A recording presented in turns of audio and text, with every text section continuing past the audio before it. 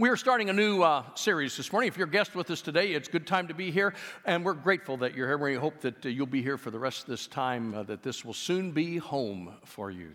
And the new series is simply called Restless, What Keeps You Up at Night? And the first of the series is My Life is Crazy Busy. Let me begin with a confession. This is the most hypocritical sermon I've preached in a long time. So this one is for me. You are welcome to listen into it if you want to, but this one is for me.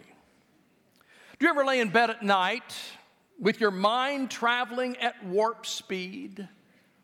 You're desperate for sleep. Your body is so very tired, and yet you can't get your mind to shut down.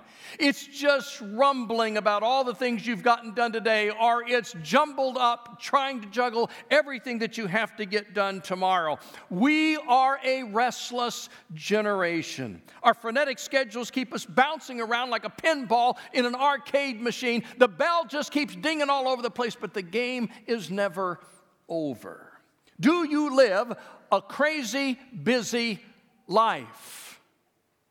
20% of our country relocates annually. Recent college graduates will have 10 different employers prior to their retirement, and they will work in 3 different vocations. In 1967, futurists told a Senate subcommittee that by 1985, thanks to technological advancements, the average work week in America would be reduced to 22 hours, and the annual week's work would be no more than 27. What's more, the average retirement age would drop to 38. The problem they anticipated was that Americans would have too much time on their hands, and what would they do with all that time? What I want to know is who were these futurists and how much of our tax dollars was paid them for that kind of a report back in 1967. Truth be told, our technology has not shortened our work week. It has only made it more complex. You probably have more phone numbers for yourself than you have people living in your household. Online shopping has just exploded. Used things, as well as new things, sell on eBay or Craigslist at the thousands per minute. We juggle responding to email, texting, Facebook, Twitter, Instagram, and who knows how many other social media avenues are just waiting in the wings to explode upon our culture. On average, the savings rate hit an all-time high back in 1975 at 17% of our income. Today, it is less than 5%. Many households spend 100% of their take-home pay along with their debt. The average credit card debt is nearly $16,000. The average mortgage is over $156,000, and the average student loan stands at $33,000. Some people work 2 to 3 jobs just to make ends meet. Many college students are feeling the stress of working toward a double major to increase their odds at finding an acceptable job. Speaking of double majors, I've always thought that veterinary medicine and taxidermy would make a great double major. Sounds like a lucrative job to me. Either way, you get your dog back. I mean, it just sounds like a good double major. Another point of chaos is the fact that our culture makes us feel like we have to have the latest of everything, or we're somehow out of step with our culture. So styles come and go quickly, so we buy more. The big ticket items are built with planned obsolescence. It is oftentimes more expensive to repair than it is to replace. And we enjoy such abundance that it often creates confusion. Author Bill Bryson noted that when he returned to America after 20 years abroad, that he realized that the abundance of this land is sometimes more confusing than not. This is what he wrote. Abundance of choice not only makes every transaction 10 times as long as it ought to, but in a strange way actually breeds dissatisfaction.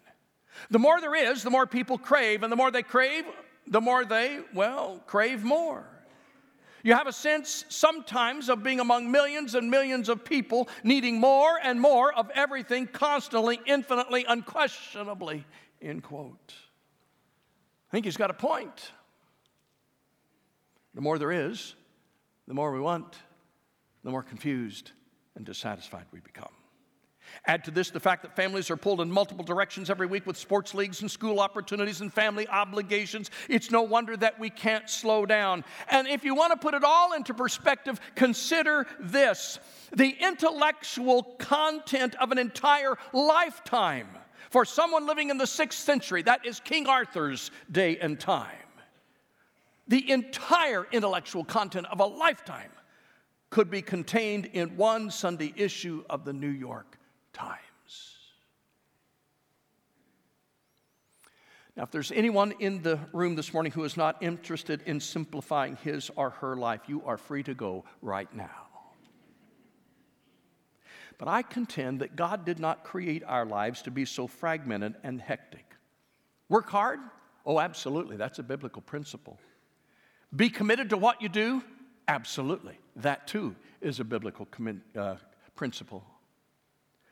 Be torn and pulled in dozens of different directions without focus and clarity? No way. That's not a biblical principle.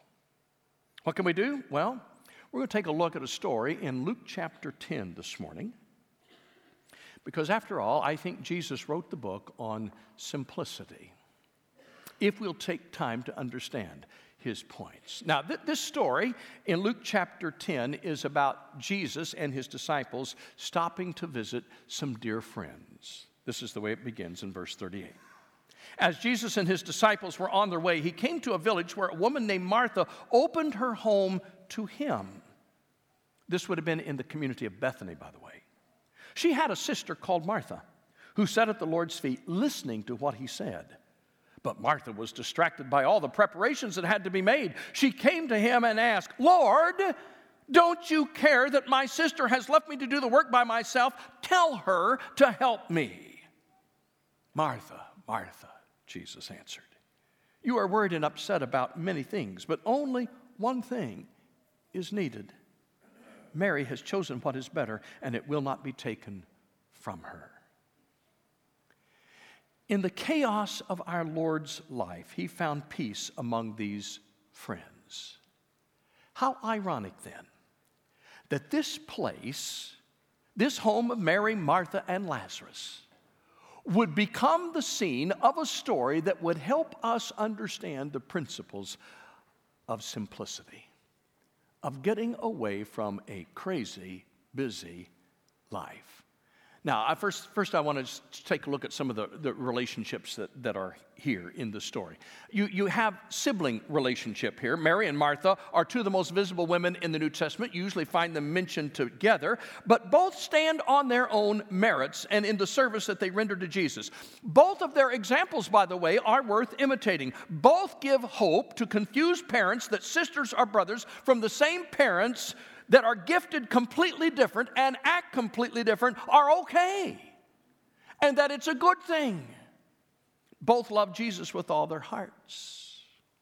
Their home was a favorite retreat. It was one of the few places that Jesus could get away from everything else that was pressing in on him and find peace and respite. And there is, as a result, this friendship relationship here. Jesus was more than just a great leader to this family. He was their friend. When many were plotting the death of Jesus, Mary, Martha, and Lazarus were celebrating who he was and his life. Such is the power of friendship. When you really love somebody as a friend, it just is a gift from God. When you are loved by somebody as a friend, it's even a greater gift. To have entertained the Lord in their home must have been some of their most cherished moments. When I was a kid, we often had visiting missionaries that would come for dinner or supper in our home. I remember those moments powerfully. They impacted my life so much as I listened to these people who from around the world had come to this little town of Huntingburg to share their story. Can't you imagine Mary and Martha years later looking back and say, wasn't it wonderful when Jesus sat at our table? The Lord himself. Those friendship relationships can change our lives, not just for the moment, but forever if we will cherish those beautiful times. I'm reminded of the beautiful old hymn, the words of which go like this: no one ever cared for me like Jesus. There's no other friend so kind as he. No one else could take the sin and darkness from me. Oh, how much he cares for me. Do you know him as a friend this morning? And out of this sibling and friendship relationship, we see three distinct attitudes represented here. There is, first of all, Jesus' attitude. Now, you got to understand, at this point in time, Jesus has set his face toward Jerusalem. This is the last autumn of his life. By springtime, he will be crucified.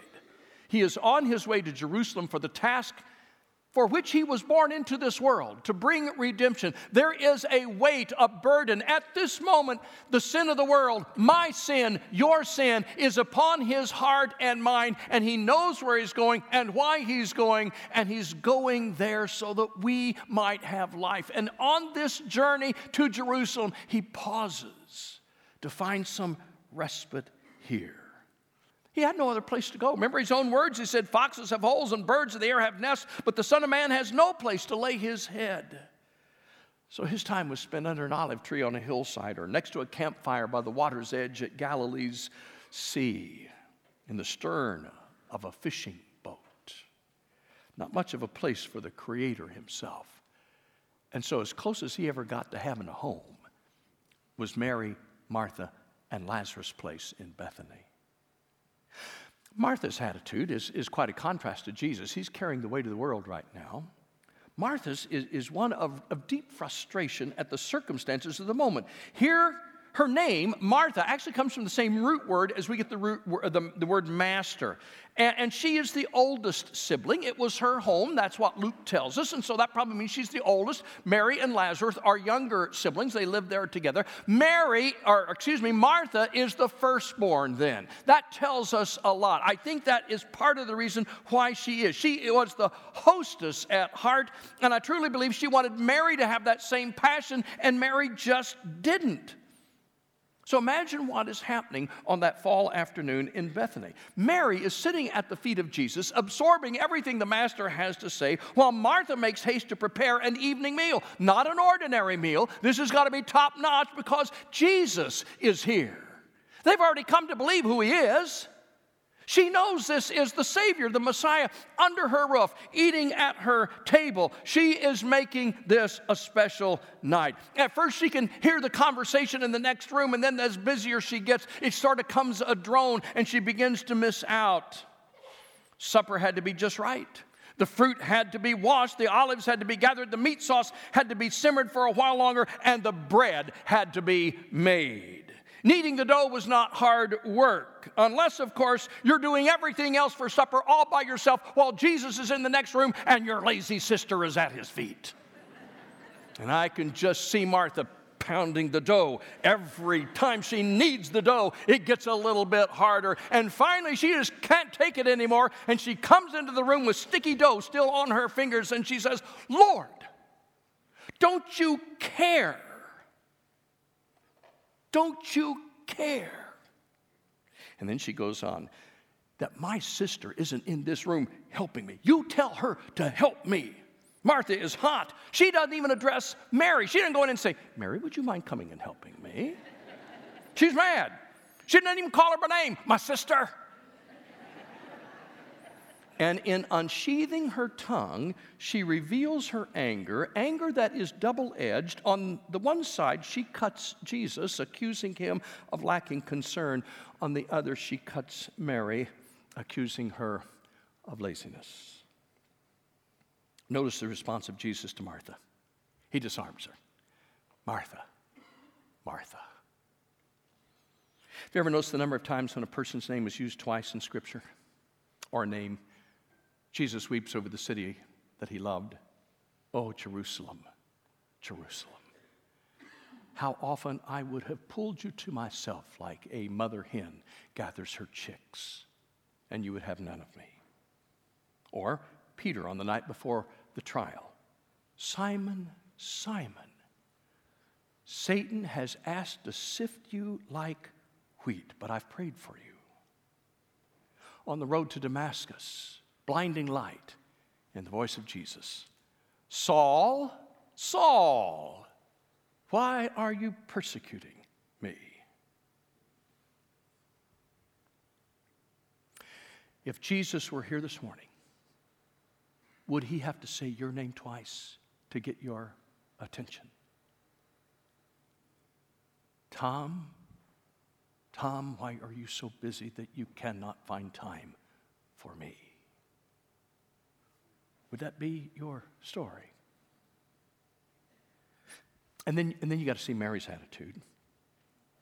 She is reflective. She is making the most of the moment with Jesus. She's not thinking about the physical food that Martha is preparing. She's focused on feasting at the words of Jesus.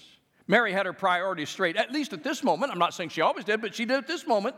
Martha, however, was working on a gourmet meal that a few hours later would mean very little because they'd all be hungry again. Isn't that something? You know, I love a great meal, but the next day or in a few hours, I'm hungry again. Martha was consumed with the physical. Mary was feasting on the spiritual. And here's the thing about the words of Jesus, they are eternal.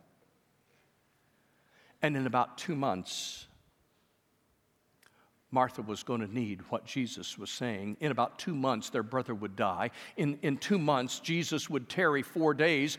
In 2 months, she would find this anger coming up again in her heart, in her throat, because Jesus didn't show up to save Lazarus. And when he finally does show up in Bethany, there is that same tone in her voice. Lord, if you had been here, Lord, don't you care? Is what she's saying, that my brother died. Same voice. Had she been at the feet of Jesus, she might have seen a different side to that story, but she was busy with the bread in the kitchen. Do you notice anything unique about the story? When Jesus came in and started teaching, he didn't say, Martha, come in here. Forget about the meal. We'll eat something later. Just come in here and listen. Never said that. Jesus didn't beg her to his feet because Jesus never does that. The invitation is there, whether we choose it or not. He does not beg. He does not plead. He does not coerce. And so if you ignore him, he will let you ignore him. But I'm here to tell you, if you do, you will miss that one thing which is so important, him. Now, please hear me. Martha's not the bad person in the story, and Mary the good person. They both have great skills. I mean, Martha was practical, Mary was pensive. Martha was meticulous, Mary meditative. Martha was a bit impulsive, Mary was a bit impetuous. Isn't it great that God created us all with our unique personalities and uses all of us, that everybody is necessary in the kingdom of God, that every personality has its niche to fill in God's service? I'm more like Martha. Sometimes I wish I was more like Mary, but I'm not. I'm a firstborn. I think that has something to do with it. I think there are some patterns that are there. I'm just telling you that God can use all of us no matter what our background is, but there is a balance to be achieved between these two. Finding the right formula is critical. I like the way John Hambley put it. He said, sitting without serving is powerless. Serving without sitting is directionless. Serving after sitting produces power and balance. It is both that are needed in our lives. Well, that brings us to this whole point. That's the relationships in the story, but then it brings us to our choices in the story. And so I want to just highlight a few of these. Here's the first one. Be focused. Take a rifle approach to life, not a shotgun, which goes off on all directions at once. Jesus said, one thing is needed, and that is a relationship with him. When we set that as our first priority, other decisions will come more easily. Ecclesiastes chapter 7, verse 29 says, God made men and women true and upright. We're the ones who made a mess of things. And it's true. You know, this mess of hectic chaoticness is our fault. So we need to get focused. One thing is needed: Jesus Christ. Here's the second thing: slow down. Now, that is so much easier to say than it is to do. One expert on stress wrote this. He said, many people write adrenaline prescriptions for their bodies 20 to 30 times a day as if they were fighting saber-toothed tigers all the time. You don't want to overdo the adrenaline rushes just to get things done. Slow down. Our overcommitted schedules lead to stress. Stress leads to worry. Worry leads to anger. And anger leads to everything else but a simple, pleasant life. And it's hard to be right with the Lord when you're angry with the world around you. Finding the simple life is nothing new. I mean, it's been a problem always, even in Mayberry. When the visiting preacher, Dr. Bream, came to town, guess what was the topic of his sermon? Well, just watch. My friends, I wish more of us found the time to ask that question. Why do we drive ourselves as we do? In our furious race these days to conquer outer space, are we not perhaps forgetting inner space? Shall we find the true meaning of life by fleeing from it?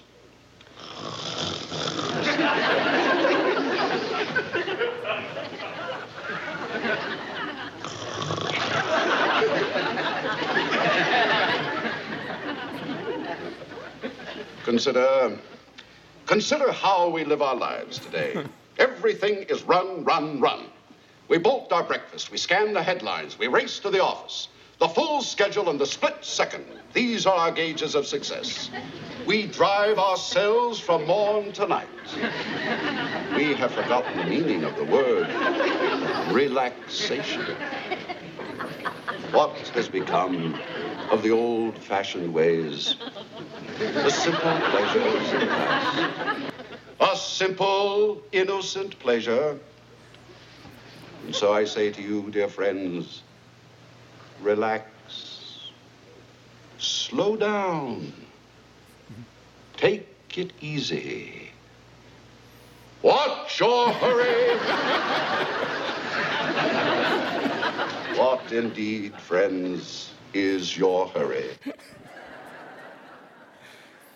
See, we've been trying for a long time to find that slower-paced life. It doesn't matter when. And so the question begs an answer. What indeed is your hurry? You know, to slow down, sometimes you have to learn not just to say yes to everything, but occasionally to say no. It is an adequate response. Hard, yes, but sometimes maybe the most important response. Slowing down is the key to building relationships. When you're going at an unrealistic pace, you will not have time to build lasting relationships. I think if I had to pick my favorite vegetable, it would be green beans. And I've learned after all these years, it's not the flavor of fresh green beans that makes them my favorite. It's what I learned with green beans. You say, what? There is something unique about home-canned green beans. When I was growing up, my grandparents always had a big garden, and at the right time of the year, Mom and Grandma would can green beans. I'm sure many of your families did the same thing. I remember the big old copper wash boiler and the fire that was built under it, and the many quarts of green beans packed in there. But the green beans had to be broken before all that could happen. And even as a kid, I ended up helping break green beans. Not because I liked to break green beans, but because I really did like sitting out under the pear tree with a pan of those on my lap and listening to my grandparents tell the stories of what it was like when they were kids and where they grew up and how they lived and everything else. I was mesmerized by their stories. And you say, wouldn't it have been a lot easier just to buy a can of Stokely's or Del Monte at the store? Yeah, it would have been a lot easier. But I would have missed all of those moments with my grandparents. And that's really what mattered. It was not the green beans in the quarts. It was the relationships in the circle under the tree that made all the difference. Because you had to slow down to break green beans. Slow down take time to build lasting relationships and memories that you will enjoy for the lifetime. What's your hurry? Move over. Get out of the passing lane and let the world go on around you. We need not succumb to the pressure to spend ourselves into debt to have what is the latest, newest, and shiniest what's-it on the market. Now, there's nothing wrong with having the newest what's-it on the market unless it straps your budget, sends you into debt, creates more stress, and you can't really enjoy it, and you're not buying it for the right reason. Then the what's-it doesn't matter. It's only a curse and not a blessing. I want to learn that lesson. I want to learn what the Apostle Paul learned when he wrote these words to the church at Philippi in chapter 4. He says, I know what it is to be in need. I know what it is to have plenty. I have learned the secret of being content in any and every situation, whether well-fed or hungry, whether living in plenty or want. I can do everything through him who gives me strength. Just exactly how content are you this morning? And if you aren't, why aren't you? Is it because Jesus Christ comes too far down on our list? Maybe the one thing that is needed isn't there yet. Here's the last thing. Cheer up. The very nature of the rat race makes rats out of all of us. Most people don't seem happy in the midst of chaos. Our nerves are shot. It's like our lives are on a tightrope every day. One small push, one small misstep, and we fall off the wire, and for some of us, there is no safety net below to catch us. That's why we need to start facing life through the perspective of joy. That regardless of what happens, that we maintain a positive outlook on life. Nothing is so bad or so bleak that you can't find some way to be joyful even in the midst of heartbreak. Angela locked her keys in the car. When she discovered the error of locking her keys in the car, she vowed that somehow, most of the time, she would just explode at a moment like that, but she vowed that somehow she would find the positive in this circumstance. She looked around for a moment, and there on the ground, she found a coat hanger, and so she started to unwind the coat hanger, thought, maybe I can do this, and so she prayed, Lord, I've never done this before. I desperately need your help. My keys are locked in the car. About a minute later, a rough-looking biker pulled up next to her and offered his help. In less than a minute, he had the car unlocked and the door open, and she just prayed out loud, thank you, Lord, for sending this nice man to help me. And he said, lady, I am not a nice man. I just got out of prison for stealing cars. And she threw her arms around him and hugged him and prayed out loud, Lord, thank you for sending a professional. Look for the positive in everything, all right? Even when things seem bleakest, you can find a sense of joy if you'll look. If you're stuck in a dull routine, start doing some fun things. What's fun for you? It doesn't have to be fun for anybody else. If fun for you is finding a day where you do nothing but read a book, then find a day and read a book. If fun for you is climbing a mountain, then go find a mountain to climb. Find what's fun for you. Laugh more. Read funny things. Watch good humor. Spend more time and resources on relationships. Go can some beans with those you love. Enjoy the simple, everyday things. Tonight there is a lunar eclipse. It is a blood moon. It's one of those things that doesn't happen hardly ever. Won't go fast. We'll go outside and watch it if the sky is clear. I understand that Tim is hoping that it has something to do with end times prophecy, so he doesn't have to plan a Christmas program this year. Don't know that it has anything to do with end time prophecy, but it is a unique moment in nature.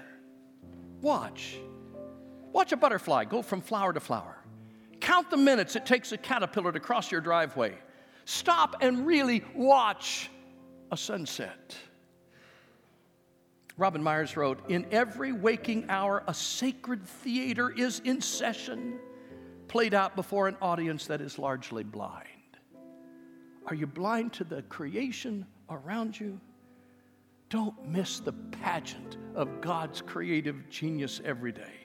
Play a game with friends or family that doesn't require a board or cards or batteries.